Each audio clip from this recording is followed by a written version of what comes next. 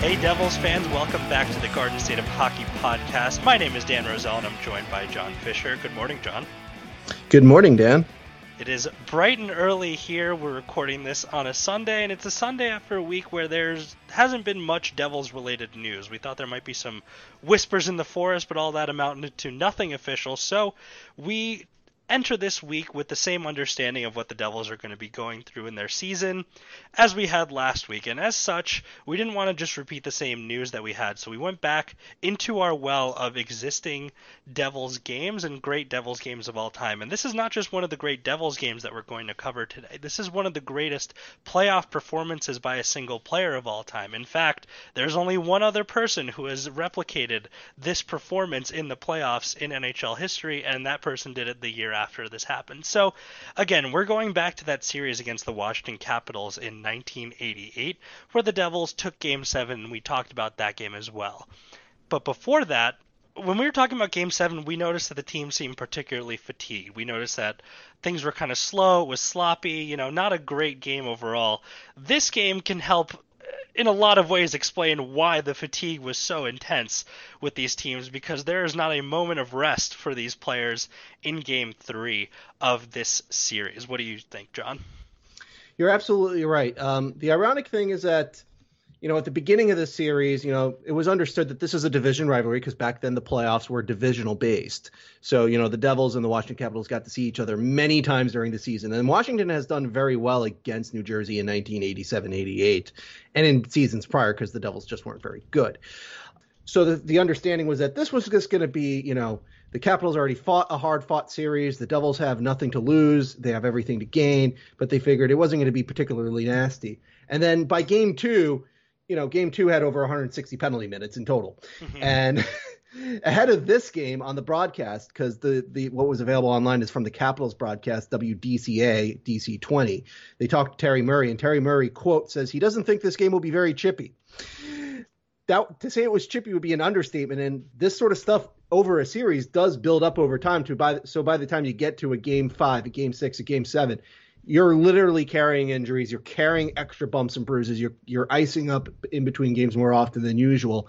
And as such, you're just tired because you're playing all these games in a short time span against an opponent in a series where everybody's just trying to smash each other in the face or in the back of the head in some cases.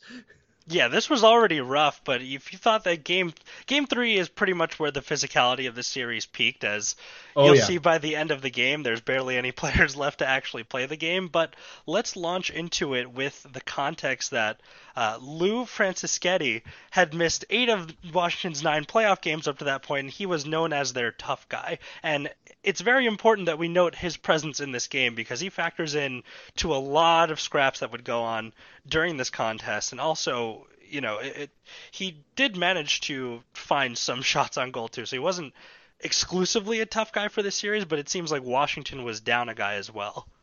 Right. And in Game 2, Perry Anderson, one of Washington's noted tough guys, picked up a game misconduct because, again, that game got out of hand.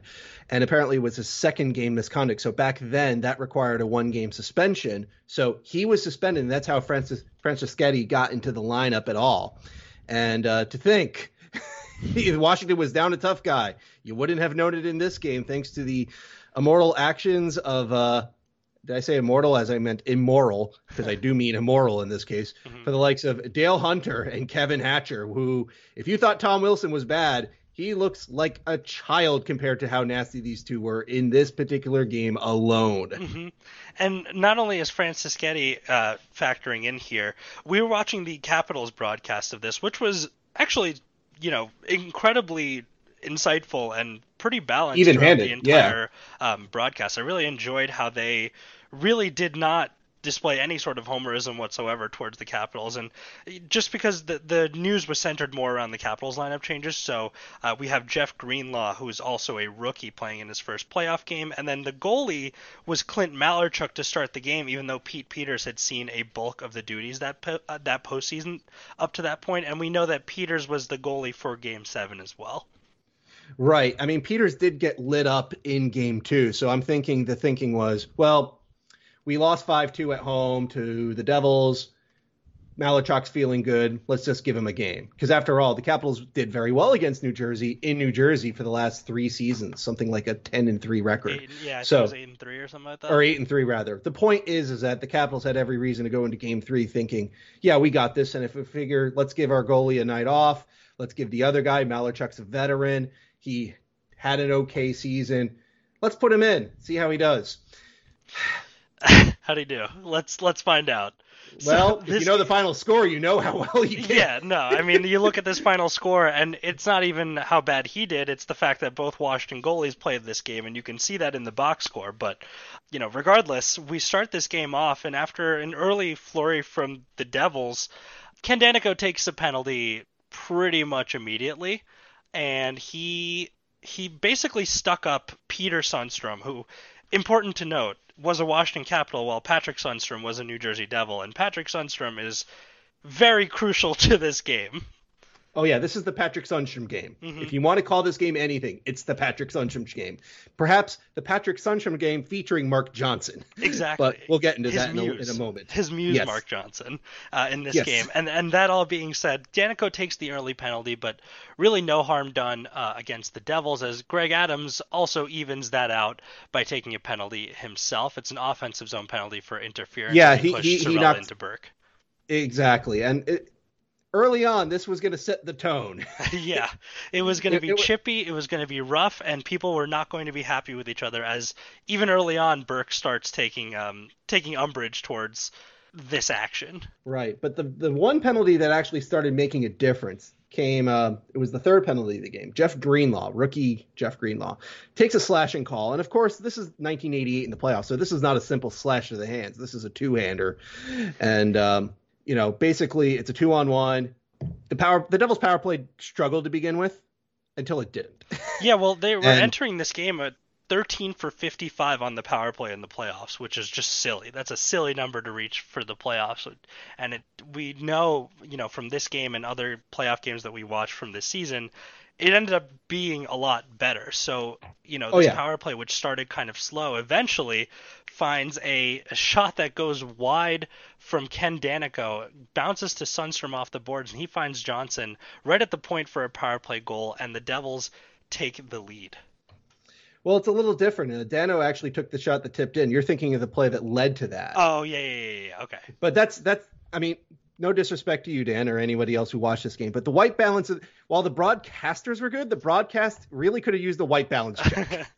DC-20 didn't. Their production truck was not on their A game as much as the broadcasters were. But nevertheless, Dano took a slap shot from the point, and Johnson tipped it in for a power play goal near the end of that call. Mm-hmm. And it was Sundstrom's first point, and I want you to point out that is Sundstrom's first point of the night. That's Sundstrom's first point and Johnson's first goal. Yes. And what's impressive is that the Devils continue to attack, because Washington just really struggled to get out of the gate in this one. It's not as if the Devils were just burying the Capitals in shots and forcing them to play defense all the time. It was just like Washington just couldn't put like three things together. Like you can give them CAT, but they couldn't spell cat. That's how they played in that first period. And you got to see Ken Daneyko as an offensive monster in this period. He's storming in the slot on offense. He's rushing to the blue line to keep pucks in play. He's moving and grooving. He's just not just a tough guy on the ice. He was flexing his offensive muscle in this period. And I'm glad the broadcasters took note of that in particular. A lot of the Devils' offense was running through their defensemen. It was strange to see in a time before they had Stevens or Niedermeyer, but the broadcasters made sure to emphasize, like, look at all these point shots they're getting off, look at the support the defensemen are providing, and Daneyko was a big part of that, surprisingly. So, good for him in the early parts of his career. I'm sure, this was very important for the Devils in manifesting offensive opportunities in a game where some of their biggest offensive stars didn't really contribute all that much. And that's what happened about just before the 14-minute mark of this period. So here's my understanding of what happened, because again, the white balance and 1988 broadcast quality here. So just off camera, Dale Hunter is so dirty, Dan. Mm-hmm. He is so dirty he makes pigs look clean, even if they're in a mud pit. I believe Pat Verbeek was rocked by a blindside hit by Hunter. And mind you, this is like away from the play. Like the puck's nowhere near this hit. Yeah, it was So Hunter. Gustafson who hit him. Oh, okay. Well, no, it was Hunter that hit him because Kirk Muller, chased down Dale Hunter from behind to fight him, which is rare in of itself because Kirk Muller is many things, but a fist thrower is not one of them. Okay. Actually, no, I take it back. I think the hit was by Gustafson. Hunter might have said something, which is why Muller started chasing him down. That's what happened. Yes. Okay. Mm-hmm. I got it back. You are correct. Again, I blame the broadcast. So the point I'm trying to make is that Gustafson got the interference call, mm-hmm. and then Muller and Hunter engaged in a fight that wasn't classified as a fight because they both got roughing minors. Right. But that would be the last we would see of Muller in this game. Yes. Because he apparently. Oh, go ahead. He suffered a forearm injury and went to the hospital. Yeah, this was between the first and second periods. We knew that he was, being tended to by a doctor for his forearm, and then between the second and third, we were informed that he was being taken to a local hospital. So, no Kirk Muller. Right. We didn't see much this game at all from Aaron Broughton or from John McLean. You mean McLean? McLean, yes, as pronounced by the DC-20 team. But that all being said, the offense was still plenty prevalent because out of this whole situation with Gustafson off for interference, the Devils find another one, and it doesn't really look like a power play goal. No, this is just a simple breakdown by the Washington Capitals penalty kill. And mind you, this penalty kill had a young Scott Stevens, a young Larry Murphy. It wasn't a bad team. Like, this is the second round of the playoffs. Of course, Washington's not a bad team. Right. But you wouldn't have known it from this penalty kill because the Capitals penalty killers just completely lost the plot, to use an English phrase here.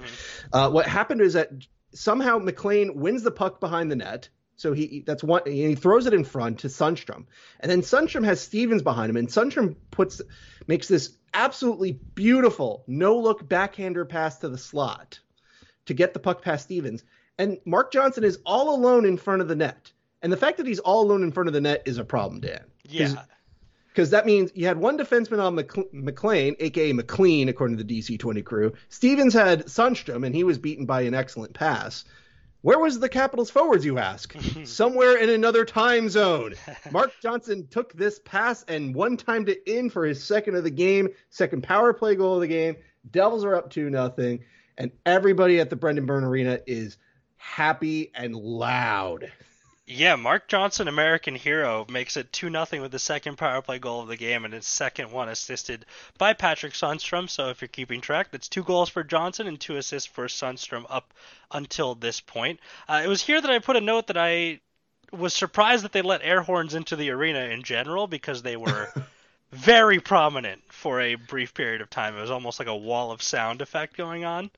Oh, yeah. I loved how loud the crowd was, even though I don't know if it was how it was mic'd, but the Meadowlands were just as loud as you can possibly be. Mm-hmm. And I loved it. It just added to the atmosphere of the game.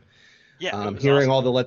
It was fantastic. What was not fantastic was Randy Valachek, future color commentator on the radio programs, taking a holding call against Dave Christian. And of course, holding in this game is not like today's type of holding where you just grab a guy's jersey or their shoulder for like a second and that's a call. No, holding in this is more akin to a football tackle. Mm-hmm. So after Christian was put on the ice, that's a fair call. It's a fair call. It's a fair call. And then, of course, during that penalty kill, which otherwise was very good, the Devils' penalty kill was otherwise very good tonight. One of their best penalty killers, Claude Loisel, and yes, yet again, Dale Hunter. Mm-hmm. They are slashing each other and beefing in front of the net during the play. They get called, so this becomes, a shorthanded situation because, I'm sure the Capitals are like, hey, cool, we took off their best penalty killer and Dale Hunter's in the box, so job done. And then the Capitals do get on the board because the puck just gets loose in front. Dano tried his best, but he was behind the play. Greg Adams, basically occupied him. Dave Christian got the loose puck in front, gets denied on the first attempt. I think he hits Adams with the shot, and then he's got Sean Burke beat dead to rights, and it's 2-1. Yeah, so it's 2-1 late in the period, and again, it's another power play goal. So up until this point, all the goals were scored on special teams, and again, if you're counting at home, that's 2 penalties for Dale Hunter already. So there's many more to come. Oh yeah, and the beef is starting to cook here, Dan. Like we're not like the flames aren't up here, but the skillet has been it's been buttered up, it's been oiled up, it's ready to go, and the beef is starting to be put on this particular oven. Yeah, we're at rare to Up, medium rare. yeah, exactly. So this brings us to the end of the period. One final note is that the broadcasters noted how one, it was weird to hear the crowd just boo Scott Stevens a lot because he is a hero in New Jersey. But the broadcasters made a point of it, say, oh, he had a really good season. And he did have a really good season in 1978. They said that, he should have consideration for the Norris. As it turned out, he finished second in Norris Trophy voting to Ray Bourque and was named to the NHL All-Star team. So he really was one of the best defensemen in the league at this time, which is remarkable considering he did not play well in this game. Yeah, he did not play well in this one. He got an assist on that Christian goal. Yeah. And that play that Sundstrom made, that's something that I think any defenseman would have been fooled by. It was just a very astute behind the back pass for that for that goal. But his night was going to get worse. Yes, it was going to get markedly worse, and it doesn't take long for it to get worse. As 57 seconds into the second period, another goal from a familiar face. It's Patrick Sundstrom getting his first goal of the game, and that's assisted by Claude Loisel. So yeah, and this is a lot of great work by Claude Loisel here. He basically, the Devils are in the middle of a line change, and the thing about 80s hockey, Dan, is that there's just a lot of dump and chase and long slap shots. Like, it doesn't matter if you're in a 2-on-1, you have nobody in front of you and the goaltender. If you're 40 feet away, you're just going to let it rip, because why not? Anyway, but there's a big dump in, and Loisel just beats Gary Galley to the puck here. Like, he just straight up beats him to the puck. There was a nice textbook hit on him, wins the puck, and he just throws it out in front. And because I don't know if the Capitals were also changing, because it may have been the end of their shift, but virtually nobody is in front of the net here. Clint Malarchuk, two Capitals on Loisel in the back. He actually, faked out one of them with where he was going. There was two that were covering him, and Sundstrom was just sitting in the slot by himself. Yeah, Sundstrom came out of the boards, just darted down the middle of the ice, and Loisel just threw the puck in there. Sundstrom just banged it in. It's 3-1. I'm sure if you're a Capitals fan, you're just sort of going mental, going, "Oh my goodness, what the hell is happening here? Like, how do you let Claude Loisel beat two of you? How do you let Sundstrom get off the bench? You're less than a minute in and you're already down 3-1." So what do you do if you're the Capitals in this case, Dan? What do you immediately do instigate several fights. Exactly, and we got one right before the face-off actually. Mm-hmm. Greg Adams took on David Malley. This did not go well for Malley. No, it was never going to go well for him.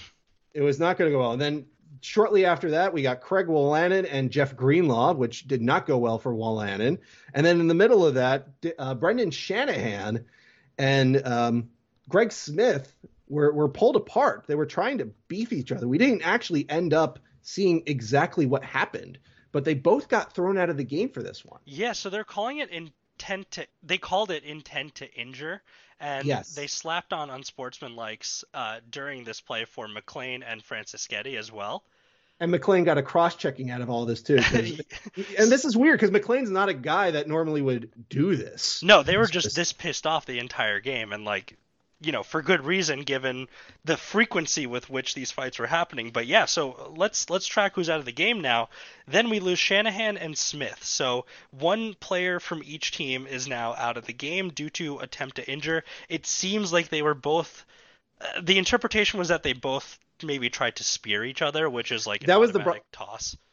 Oh yeah, definitely. And that would probably be the case. Again, good job by the broadcasters because that's a reasonable speculation. And ironically, in the intermission, the Capitals broadcast were interviewing an ex-ref who were discussing, the game. And of course, the ex-ref says this game wasn't that chippy. There's been some serious attempts to injure, and I got to explain how attempt to injure works from our standpoint. And intent has to be explicit. And apparently, whatever the ref saw then was absolutely explicit, and spearing would totally fit that MO.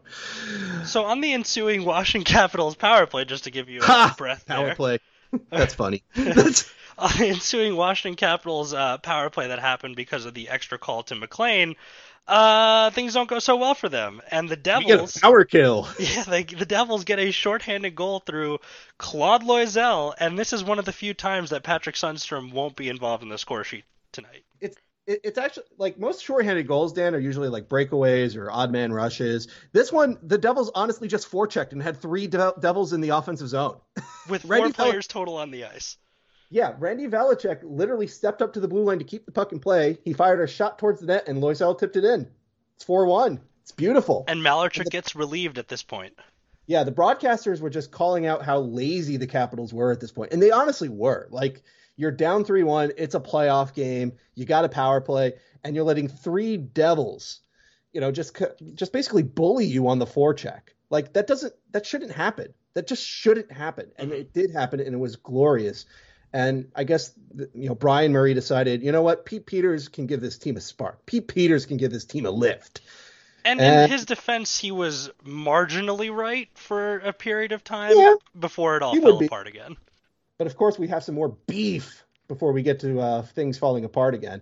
Our boy Dale Hunter decides throwing a punch at Patrick Sundstrom after an offside call. By the way, he's been targeting him all game up to this point. Well, he's been targeting anybody in red, white, and green, but especially Sundstrom. Yeah, he does. Sundstrom responds, and Denis Morel, or I'm sorry, Denis Morel, the broadcasters kept calling him Dennis. Maybe it is Dennis. I'm not sure. Gave him matching minors for roughing, so this is now penalty number 3 for Mr. Hunter. Mm-hmm. And at this point, the Devils have 5 players in the box because someone is there serving McLean's extra one. Yes. And the Capitals have 4 players in the box, so things are getting very crowded already. Yep, and everybody's jaw-jacking, everybody's spitting the verbals. No, this is not going to get any better, Dan. No, especially at 4-1 when, clearly the ice has been tilted in one direction. And at this point, Verbeek streaks out of the box, and there's a big save by Peters that kind of sets the tone for, okay, maybe it's not going to be as easy to score on this guy, at least right away. And there's a lot of, roughhousing that happens in classic Scott Stevens fashion, which I always appreciate about him. He didn't immediately launch into throwing fists. He just kind of waited for the right moment and knew how important he was to the actual results of the game.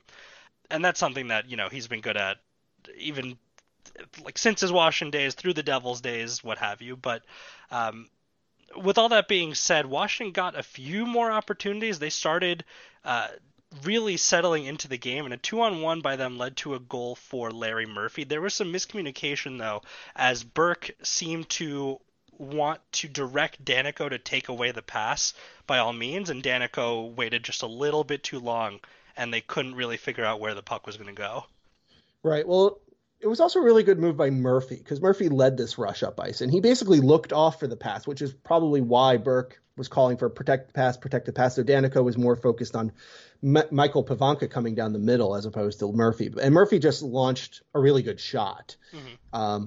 A very high shot, one of those shots that most of the time probably misses the net by a good 2 feet, but he hit it perfectly. So it's 4-2.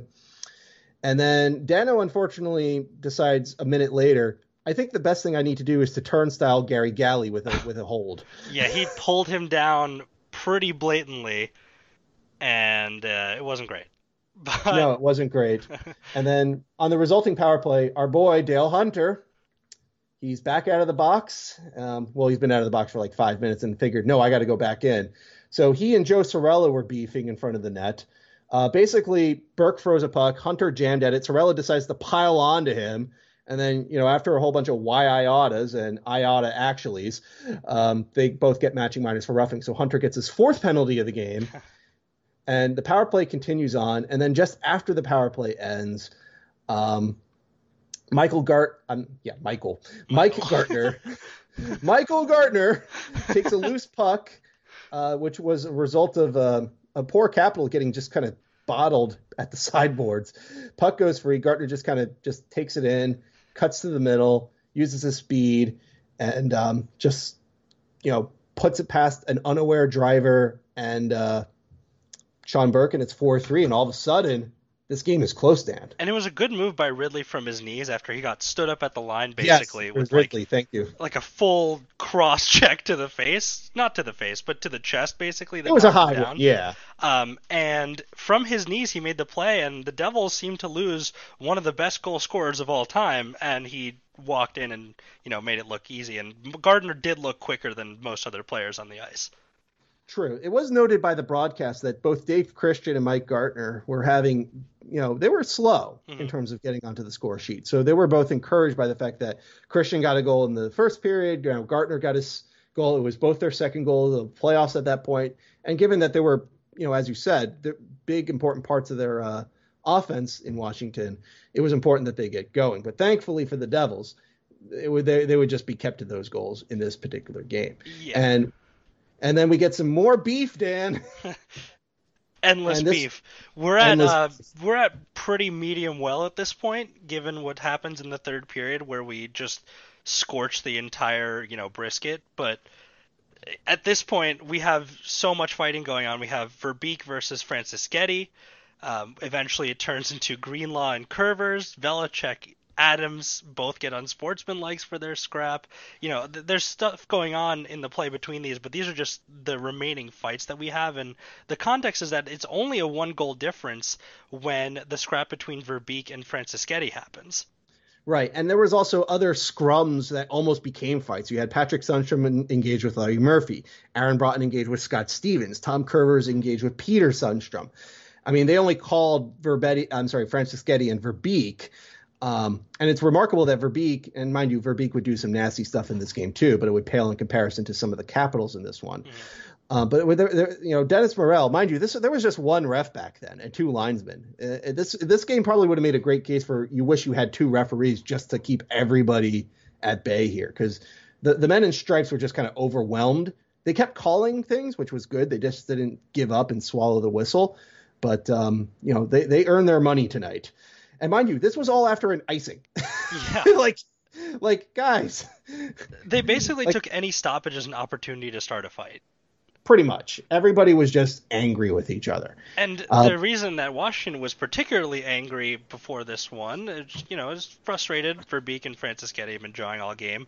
But the next fights that happened were because the Devils eventually scored a goal right after that Verbeek and Francischetti scrap, where Peters tries to poke the puck to his defenseman Dave Christian, but it goes off of his skates right to a waiting Sundstrom who was in front of the goal. He sent it towards the goal and it kind of squibbed up, and Anders Carlson finished it for his first goal of the playoffs and another assist for Patrick Sundstrom, restoring a 2-goal lead for New Jersey.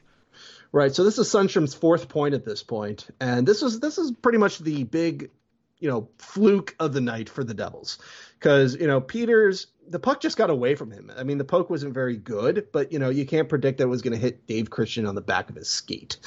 And honestly, Sundstrom just kind of shoveled it towards the net, and Carlson just got enough on it and just kind of squirted through. It was one of those oh my goodness, I can't believe that kind of happened goals. Right. But it definitely did not look good for Peters. And it did not look good for the Capitals. And this did nothing to increase the peace in this game, because about 2 minutes after this goal, then we had, as you mentioned, Greenlaw and Curvers having their own Donnybrook, getting just some nonsense behind the play. That's my note for it. It was just nonsense. And that nonsense actually swung the momentum back a little bit, as, if we talked about this being kind of a weak goal in favor of the Devils, there was a weak goal against the Devils as Burke lost the puck. He closed his catching glove too early and it bounced off and into the net. It was a very savable shot. Yeah, right off a draw too. So, I mean, Larry Murphy just ripped a shot from the point right off a face-off, and Burke should have done better.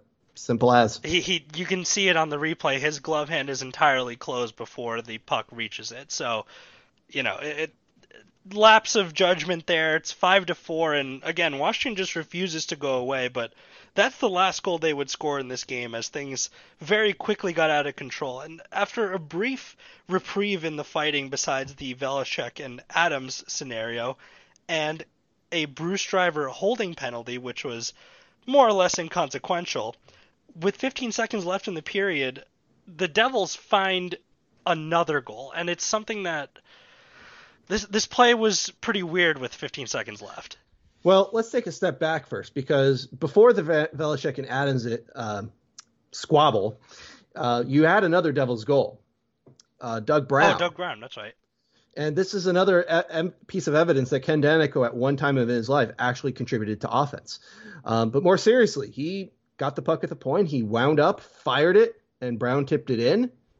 Basically, Gartner was just trying to clear the puck off the glass. It just took an odd bounce, and Danico just swooped in, had a go, and Brown tipped it in, and it's now 6-4. The Devils, the Brendan Byrne Arena is happy.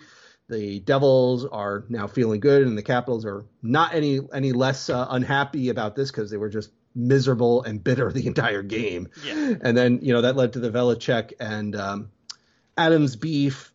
We also got an update that not only would Mueller not come back because he went to the hospital, but Carlson was also out because he got hit high earlier. Then we get, as you said, the aforementioned inconsequential penalty by driver. And then 15 seconds left, just at the end of this penalty kill, Danico blocks a pass. I don't know how he got an assist credited for this because he didn't actually make a play here. He just kind of had his leg in the right spot.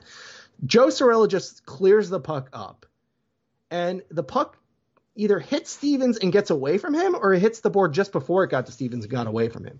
But it just put Stevens in no man's land because the puck was far enough away from him that he couldn't reach for it. And mind you, Stevens is a big dude. Like if he can't reach it, it's pretty much unreachable. Right. And Sundstrom was just in the right spot on the ice to just charge ahead, take the puck, and just go off on a jaunt towards the net. And just went off and finished the drill with aplomb. Wonderful breakaway goal. His 5th point of the night. It's 7-4. And Peters was just beaten clean on this one. So, the broadcasters correctly noted that Stevens was kind of dogging it on the back check, but they noted that it was the end of his shift. He was on the power play out there for quite a while, so he was understandably tired. But they had no mercy on Pete Peters for this one. Yeah, it was something that they believe he should have saved, even though it was a one-on-one breakaway. And if you're keeping track at home, like you said, Patrick Sundstrom at this point has 2 goals and 3 assists, while Ken Danico, by the way, has 3 assists for himself at this point. Oh, yeah. I mean, if you're a big fan of Ken Danico, and, lots of you are Devils fans, so you are, this is one of the most productive nights of his entire NHL career. And, these aren't, okay, this assist was kind of the cheap one, but the other 3 are not. They're all primary assists, and they were all very much directly involved with what led to the goal. So, So it's 7-4 now, Dan. Yeah, the second comes to an end, and it's 7-4, but there's only a 1-shot disparity in terms of shots on goal, which is interesting. Seems like both teams are pretty even that period in shots on goal, and the scoring was 5-3 in favor of New Jersey just in the one period. Absolutely. And, this is one of those games where in many senses you kind of have to throw out your conventional thinking in terms of how you would analyze a hockey game in terms of who did well and who did not, just because of all the penalties involved. Yeah. Because so many players were just not available for long stretches of this game, or this period rather. Like Dale Hunter, say what you want about Dale Hunter, but he took himself out for 4 minutes of this period. McLean was out for, 4 minutes because he got a cross-checking and unsportsmanlike conduct. Randy Velacek had a double minor in this period. Even Sundstrom was gone for 2 minutes. So everything was just sort of just choppy and mixed up in terms of lineups, in terms of who was matched up against who, in terms of the run of play. So I think it's just a credit to the Devils of just making the most of their mistakes. While they did get punished for a couple of their own, for the most part, they did more than enough to give themselves a cushion so that instead of they were more worried about losing the lead instead of losing the lead outright. It's so hard to track who's taking what penalty and who's actually on the ice or even able to be on the ice at a given point, and that started in the second period and very much continued through the third. I think we should take a quick pause. Yeah, the third is its own podcast. Yeah, it is a whale of a period to get through. So we're going to pause real quick and be right back. All right, welcome back. And after the first 2 periods, we let you know the Devils have a 7-4 lead that they are retaining. And immediately, 48 seconds to the third period, as if this wasn't the theme of this game already, Doug Brown takes a holding penalty. Now, yeah, he basically just held up Miller and he fell. Easy call.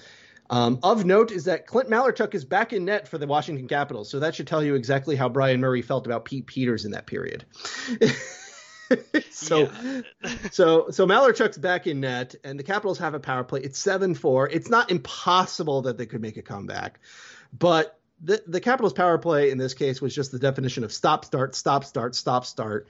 Burke made a nice kick save at one point, and Brown did something amazing coming out of the box, because he did not get a point on what would happen, but he should have, just because he made a great indirect play here.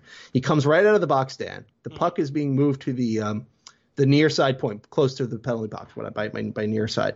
And Brown just got in the way of Galley to basically negate him from recovering the puck at the point, making it go loose, which allowed Mark Johnson to recover it. And Mark Johnson threw it up to Patrick Sundstrom as Mark Johnson headed forward. And then as Sundstrom was about to be impeded by a cap, he threw it back to Johnson cutting down the middle. And Johnson just beats Malarchuk straight up. It's 8-4. He gets a hat trick. 6th point of the night for Sundstrom, and the hats are raining down, and we get a great shot of the Capital punishment sign from the far side corner boards in the Capitals end, which is a really nice sign, by the way. Very good artwork. Right. And at this point, the broadcasters are just basically saying, this game's pretty much over. The Capitals are not going to come back from 4 goals in a game like this. Not from the way they were playing. Not to be over, sadly. Oh no. This is only just 3 minutes into the third period here, Dan. And just for all of you paying attention, this period took about almost an hour and 10 minutes of a broadcast time. Yeah, this wasn't like including commercials. This wasn't like we're going to cut for a break and come back when we resolve everything. This is, we're going to show you everything that happens, including the resolution. Yeah, so we get a delay due to all the hats being cleaned up, and there were a lot of hats being cleaned up. This arena was full and super happy. Lots of people wearing jerseys in the crowd too. So I guess more and more people were getting into buying jerseys in New Jersey at the time. Mm-hmm. And the Devils nearly score again. Doug Brown had a great chance in front. Johnson had another shot in the slot. Malarchuk made a rare save. And then we get the first, I guess we would say this is the most violent moment of the game. So Maley gets hit, and he is on the ice, clearly in pain. Yes. And what happens then is that Ken Daneyko goes after Kevin Hatcher for the hit. Yeah, Hatcher basically blindsided Maley in the head with an elbow. Right, and you think, oh man, this could be a disastrous injury, but apparently it's not bad enough to prevent Maley from skating over as the third guy in the fight, and he also goes after Hatcher, and then Scott Stevens gets involved in the scrum as well, and then Pat Verbeek skates out, but he doesn't officially join in the fight, at least on the penalty sheet. Yeah, so effectively, so you've got Dano pounding Hatcher, Maley jumps in, and then Stevens gets kind of involved, and then you have Gartner holding Verbeek back. And mind you, this is Mike Gartner here. Like, this is not a guy that's known for the tough stuff. Not to say he's not tough. I'm just saying he just doesn't do it that much. And then Stevens just kind of loses it, and he just starts taunting Jim Schoenfeld, the Devils coach, as he's being pulled away. Like he's.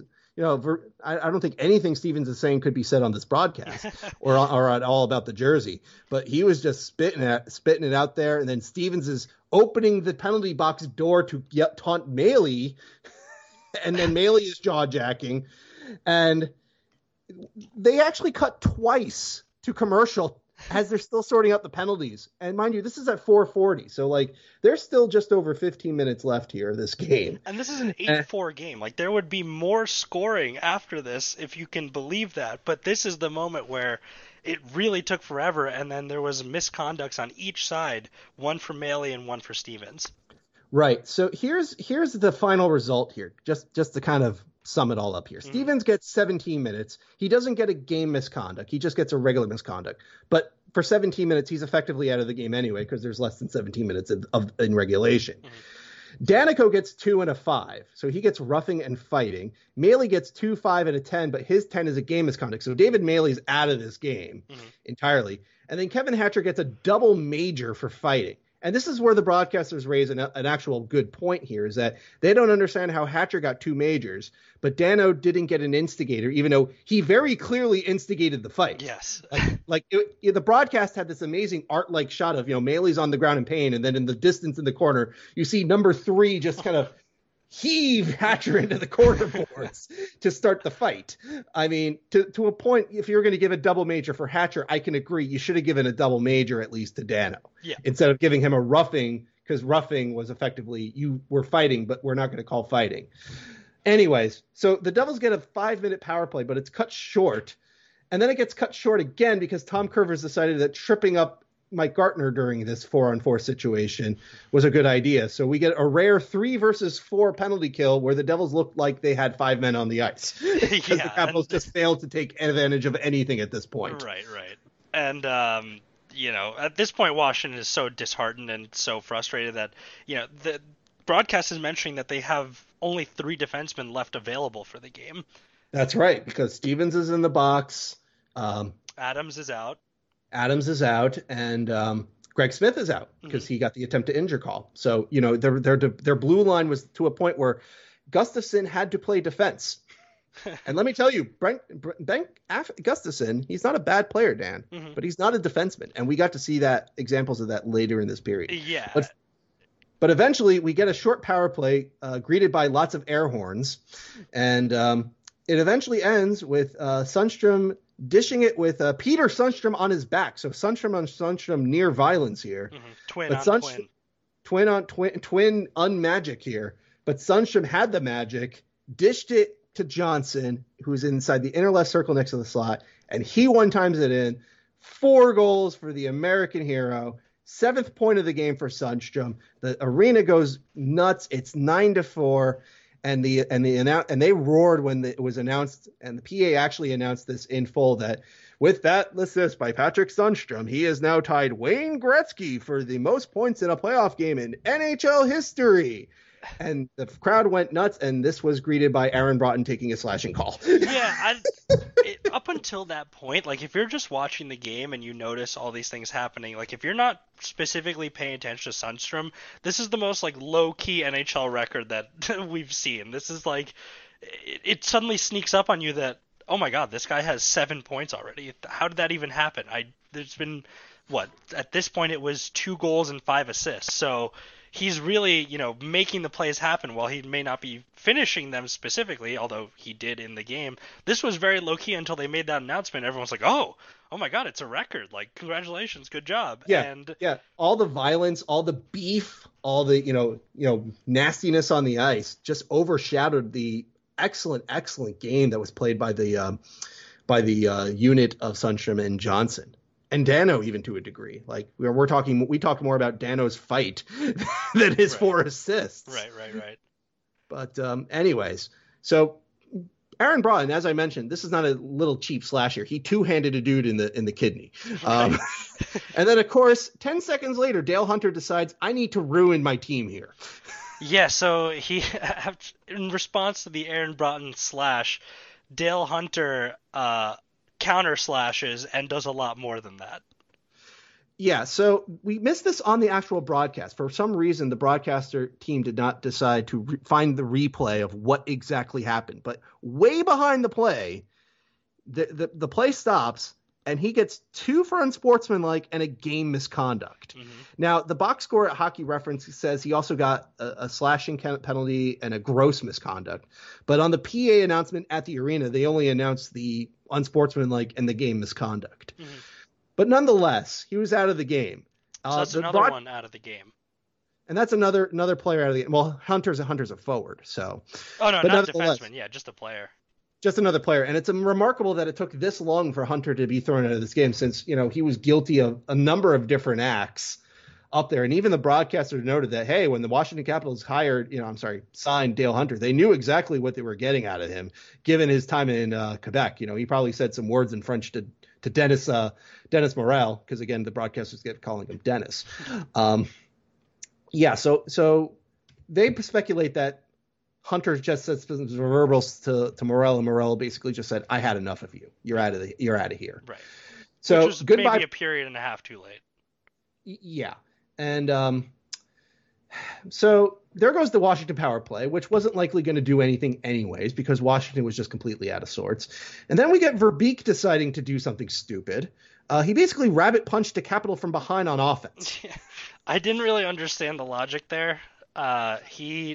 It's very clear that he just punches someone in the back of the head. Yeah, straight up. And It's only 2 for roughing because it's 1988. It's the playoffs. It's the third period of a game where an elbow to the head led to a massive brawl. Right. So, yeah, all things in relative proportion, that's only 2 minutes for roughing in this world. And then, it's 4-on-3 effectively. And once again, the Devils' penalty kill does a great job. I guess they're the unsung hero of this game here, because if their penalty kill was not on point, the Capitals could have made this, like a 10-9 game or something very close like this. Yeah, I mean, they could have. I made a note when it was 7-4, and the Capitals had that power play to start the third period, which was like, if they're going to come back, they have to score here, or else it's just not going to happen at all. And I mean, I knew they weren't going to come back. I already knew that, but in terms of watching the game live, that was the sense I got. Like, if they didn't capitalize on that opportunity, they had zero chance. And obviously, we were proven right because of that penalty kill that you mentioned. Yep. They didn't let them get all the way back in. No, they didn't. And it's a credit to the Devils in that sense. Because even though a lot of them did get a little extra nasty and went, quote unquote, beyond the proverbial line, and there will be a couple more cases of that in the remainder of this period, because we ain't done yet with the penalties. We're barely halfway through them all. Yeah, and the catalyst for the next one after that Verbeek punch was Patrick Sundstrom setting the record for most points in a playoff game with his third goal of the game, and honestly, he just charged in and casually flipped a backhander 5-hole. Yeah, basically, just before that, Dan, we had 2 incidences that almost, led to another spark. Velacek tried to run Larry Murphy, but he straight up missed him. So that was just more like a Cam Jansen, like I just ran the boards moment. Doug Brown led a 2-on-1 with Sorella. Brown got saved because Malachuk, did indeed make one save in this period. And then Gould straight up cross-checks Verbeek in front of the net. That doesn't get called, which I guess wasn't important because if he didn't cross-check him, Verbeek would have scored then. Right. But yeah, Dano just flipped it up to Sundstrom. Sundstrom just beat his man, carried it in over the blue line, and just straight up beat Malachuk with a backhander.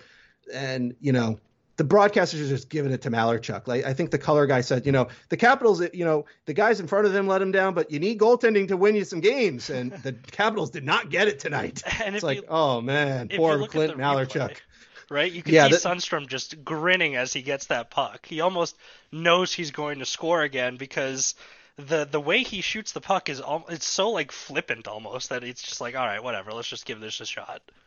Yeah, he's basically like, I'm Keith Hernandez, since I'm making a Seinfeld reference here. Or, as they say in basketball, he's unconscious. Mm-hmm. Basically, no matter what he does, it's going to work. And it worked for Sundstrom. He set the record. And immediately this record gets overshadowed because just after that, we get another massive melee in the neutral zone. I think that is started by, Dano crushing Galley. And then this led to Danico and Greenlaw fighting, Conacher and Murphy fighting, Loisel gets involved and gets a double roughing minor. Which is weird, and Galley gets a rough as well, so it turns out that the Devils have an extra penalty, but Murphy, Conacher, Danico, and Greenlaw all get misconducts here. Yeah, so they're effectively out of the game at this point, and now the Capitals are down to 2 defensemen. so we get to see the rare 5-forward power play decades earlier than, it's now in vogue to say, hey, don't have so many defensemen on your power play. Here, the Capitals had to do it out of necessity. Right. And as we would expect, it didn't really work for them. Well, also, Gary Galley was in the box. That too. Yeah, exactly. So Christian and Gustafson got to play the points, and the Devils enjoyed that on their penalty kill. Yeah, they didn't have to do too much on the penalty kill besides pressure the points, and very quickly it was clear that there was offensive players on the point. And if it wasn't bad enough for Malarchuk's bad night, he decides to end this power play early by throwing a nasty shoulder at Mark Johnson on a dump in. I mean, initially the broadcast was thinking, Johnson must have ran, Malarchuk. And then on replay, like, oh no, Malarchuk initiated the contact. It looked like a shoulder tackle in professional wrestling. He just sort of took down Johnson to prevent him from playing the puck. Classic interference. So there goes that penalty, that power play for Washington. Not that we're going to do anything. And then Velacek decided to tackle Franchetti and to give him one more power play to play with. The Capitals doesn't do anything with that one. The Devils just continue to attack to the end.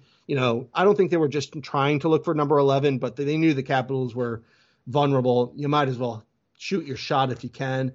Then we get one last pile up. Galley basically shoved Verbeek hard into Malarchuk. A pile up ensued.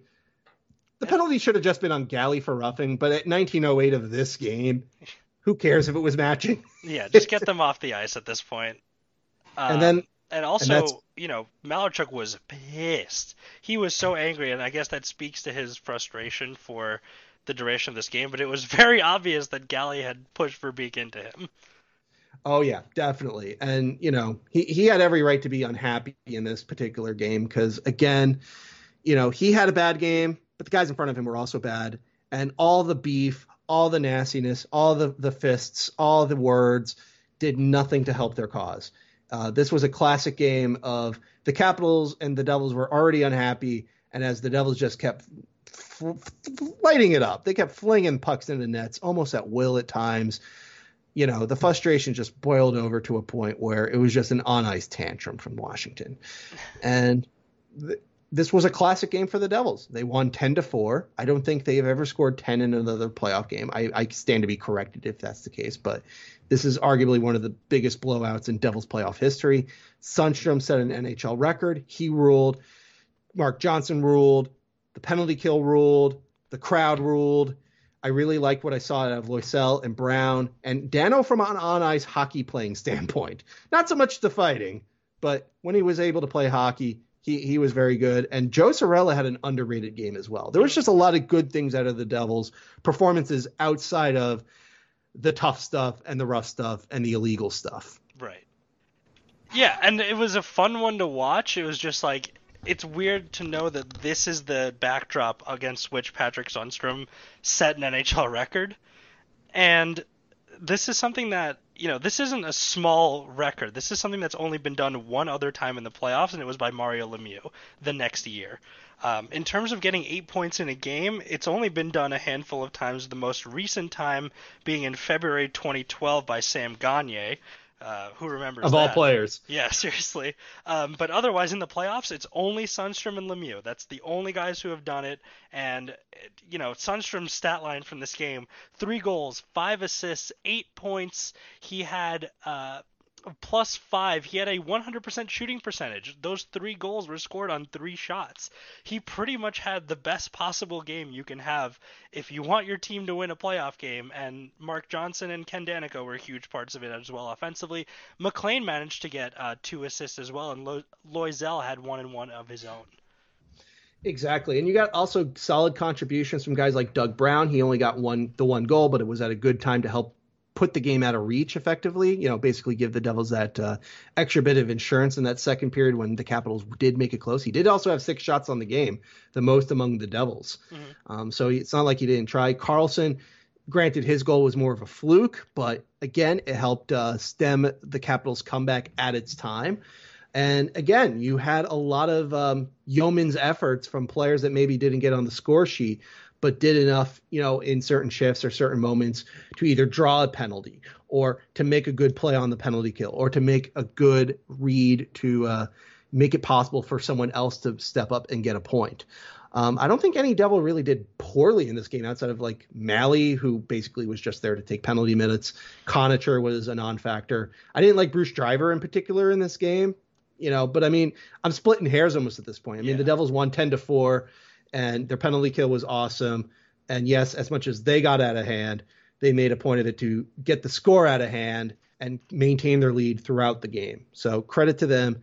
Big win. Huge win at the time since it came off a 5-2 win in Washington 2 days prior. Unfortunately, the Devils did nothing to build off of this one because they lost 4-1 in Game 4 2 days later. But as you know, the Devils eventually did prevail in the series. Yeah, they managed to get a 10-4 win without any contributions on the score sheet from Aaron Broughton, Brendan Shanahan, Pat Verbeek, and Kirk Muller. Yeah, that's remarkable because Broughton and Muller in particular were 2 of the key points of the Devils offense back in those times. And also Tom Curvers. Absolutely. And the broadcasters made a point of it, say, look at this Devils blue line. They added Tom Curvers, and now this blue line's pretty good. And in this game, they were. Yeah, they did exactly what they had to do. And again, this is one of those games that know if we'll see anything like it again, given the amount of penalty minutes. Oh no, guys would be thrown out way faster. Well, no, there was the classic scraps in those mid 2010s Islander Penguin games and things like that. Yeah. Those were very many penalty minutes, but I think all these games are outliers. It's completely shocking that this kind of thing happened in the playoffs.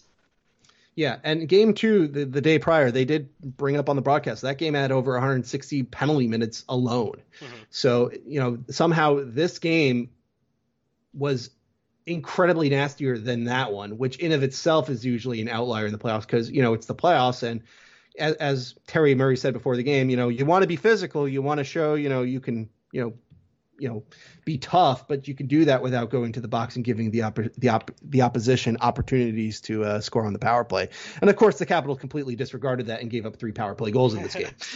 Yeah, the Devils special teams got 3 goals and a shorthanded goal. So, yep, it's excellent work. Well done all around. Great game for New Jersey. Unforgettable game for Patrick Sundstrom, and that kind of brings us to the end of that game 3 in the 1988 Patrick Division final. So, obviously, again, when we know that there's more Devils-related news, we'll be sure to cover that in the podcast. But if there isn't, then we'll make a note of that and make sure to link to any games that we might be watching to fill the gap. Just because the only news that could come out right now, it seems, is about the executives, and we'll be guaranteed to have some news by the end of next week anyway, since the draft lottery is on the 26th. Let's go. No placeholders to win the lottery. Let's go, no placeholders. And honestly, I wasn't quite sure how to say that. But well, that's so basically just where I'm at. Something worth bringing up is the news about, I'm not going to sit here and talk about journalistic integrity and the Toronto story. That's not the point. The point is that there are players that have tested positive, and what does that mean for restarting the league? And that's something that I think is yet to be determined. So obviously, as we have more news, we'll stay updated to that here. And if the draft lottery should change in any way, you'll know that as well. Yep. All right. So all that being said, stay safe out there. Let's go Devils, and we'll catch you all next week.